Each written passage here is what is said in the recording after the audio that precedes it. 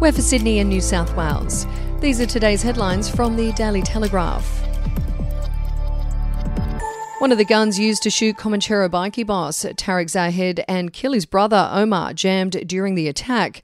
That was just one of the mistakes by the killers, which saw Tariq survive with 10 bullet wounds in him, including a shot through the eye, when the pair was showered with bullets outside the BodyFit gym at Auburn on May 10. It has led police and members of the underworld to believe the attack was the work of amateurs. Two sources who have seen the full CCTV of the attack said one of the weapons appeared to pause. One of the bumbling crooks almost shot the other. If that gun had not jammed, the bloke would have shot his partner, one source said.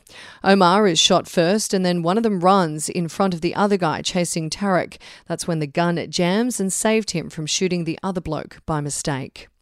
And if you'd like to read more on that story today, you can take out a subscription at dailytelegraph.com.au or download the app at the App Store.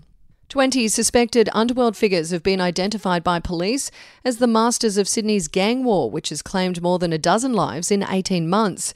New South Wales Police Commissioner Karen Webb has also revealed in an exclusive interview for the War video series that some crime figures have more than one contract on their heads.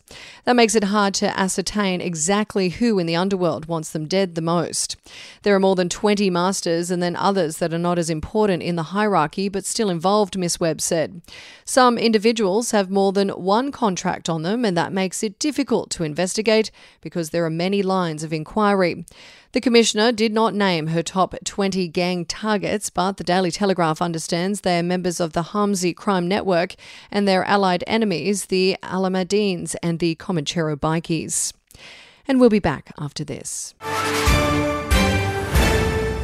News doesn't have to be boring. The Brits have given Prince Harry a new nickname after yet another tell-all interview. Oh God, is it the Ginger Whinger?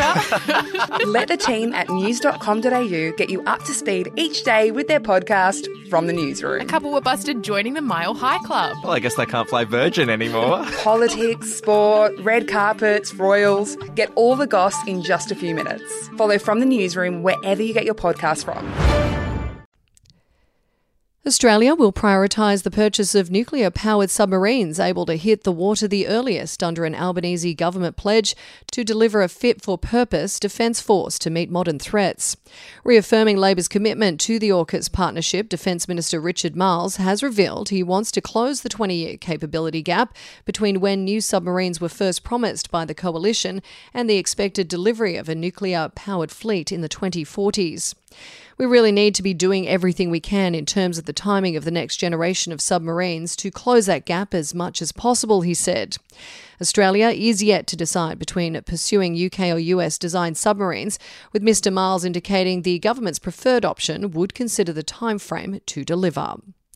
And the return of the Logies red carpet did not disappoint, with plenty of sequins, billowing gowns, traffic jams, photobombing, gate crashing and wardrobe malfunctions. Former Bachelor contestant, now a Masked Singer judge, Abby Chatfield mingled with the top names in Australian television at the 2022 Logie Awards last night, the first Logies since 2019. Frocking up alongside fellow judge Mel B, the duo were a standout on the red carpet at the Gold Coast Convention Centre. Chatfield stunned in a silver dress with a corset, feathers, beads and rhinestones. Karl Stefanovic was up to his usual tricks, crashing a live Sky News cross and a Tom Gleeson interview. It's a proper vibe on the Gold Coast, he said. I'm absolutely feeling electric and I haven't even had a drink. Stefanovic said he couldn't rule out having an all-nighter before the Today Show starts. And that's the latest headlines from the Daily Telegraph. For updates and breaking news throughout the day, take out a subscription at dailytelegraph.com.au. We'll have another update for you tomorrow. Australian history is full of colourful but forgotten characters, from alleyway gangsters to Cold War spies and eccentric entrepreneurs. There are hundreds of incredible stories of adventurous Aussies that never make it into our history books. Each week I talk to some of the country's greatest history authors, sleuths and yarn spinners to uncover the untold stories of some of our most interesting and offbeat ancestors. The show, In Black and White, can be found wherever you get your podcasts.